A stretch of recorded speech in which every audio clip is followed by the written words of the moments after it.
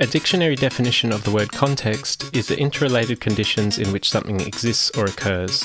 AQMB's Artist Statement podcast is a conversation series exploring the fresh perspectives in art generated by these changing contexts: politically, culturally, socially, other.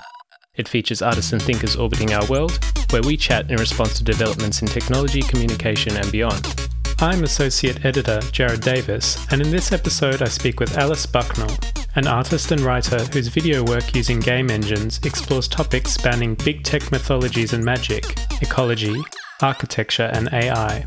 Raised in Florida and now based in London, Alice's works have been exhibited by Ars Electronica with Koenig Gallery, the Venice Architecture Biennale, and White Cube, with texts written for Flash Art, Moose, Whitechapel's Documents of Contemporary Art series, and more.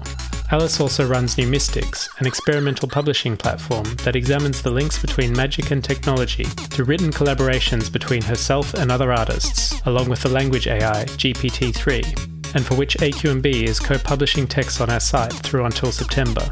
Today we spoke on topics ranging from the mutualistic relationship between AI and humans, Disney's strange footprint on the development of Florida, and Adorno seething over astrology in LA.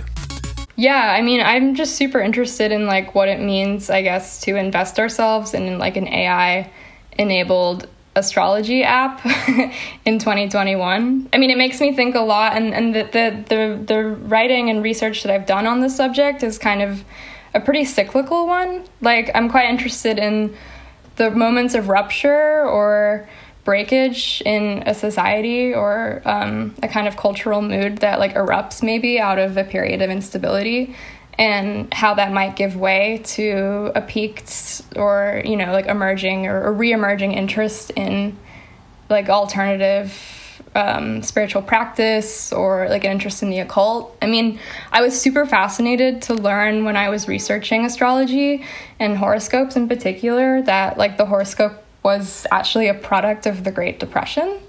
It was first invented and immediately went into mainstream culture through the Sunday Express paper in the UK.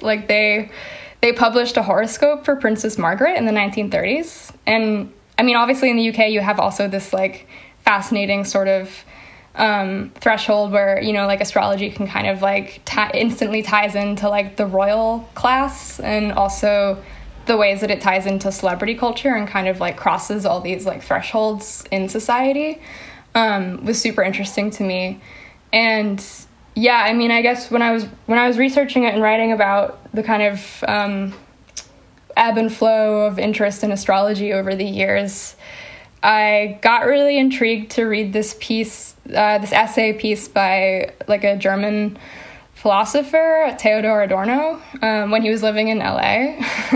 He picked up a copy of the LA Times and saw that there was an astrology column in it in the 70s and had this absolute meltdown. And then he wrote this diatribe that was lambasting the American public for falling for this wishy-washy bunk science of astrology, and he was sort of saying that it was this cause of, or it was evidence of a psychological weakness in the American psyche, and he was literally being we only care about astrology because of the existential fallout of American culture in the wake of the Vietnam War. And to me it was super fascinating to think about. Yeah, I don't know. I guess the contemporary resurgence of astrology, obviously in the face of all of the shit that's happening in the world, the climate crisis, political instability, the recession, just this permeating feeling of disaster and dread and a kind of slow apocalypse that's characteristic of the present. But I mean, also you have to think about the ways astrology has been commercialized and dovetails into the wellness industry and big tech, and also our attitude towards AI with apps like CoStar, and I guess thinking about the ways that late stage capitalism has latched onto astrology. I was fascinated and kind of horrified to hear that it's become its own market in venture capital speak. It's called the mystical service market, and there's billions and billions of dollars of investment capital being funneled into astrology, and apps like CoStar that are using AI to kind of create this more like augmented relationship with or an easy access, I guess, to mystical thinking and mystical services through AI is like fascinating. But yeah, I think looking at the sort of like high tech approaches to alternative spiritualities through Silicon Valley is super fascinating. And I don't like fully back Adorno, for the record, but I do think it's interesting to think about this like circular interest of mysticism and magic and kind of what cultural mood it sort of attaches itself to. This was just a teaser for an episode of AQNB's Artist Statement podcast, available exclusively to our subscribers. If you'd like to listen to this and other bi-monthly episodes like it in full, consider signing up to our Patreon at patreon.com/AQNB. You'll also have free access to downloadable compendiums of new music and digital artworks, while helping support our commitment to presenting fresh perspectives around art, music, and online culture at aqnb.com.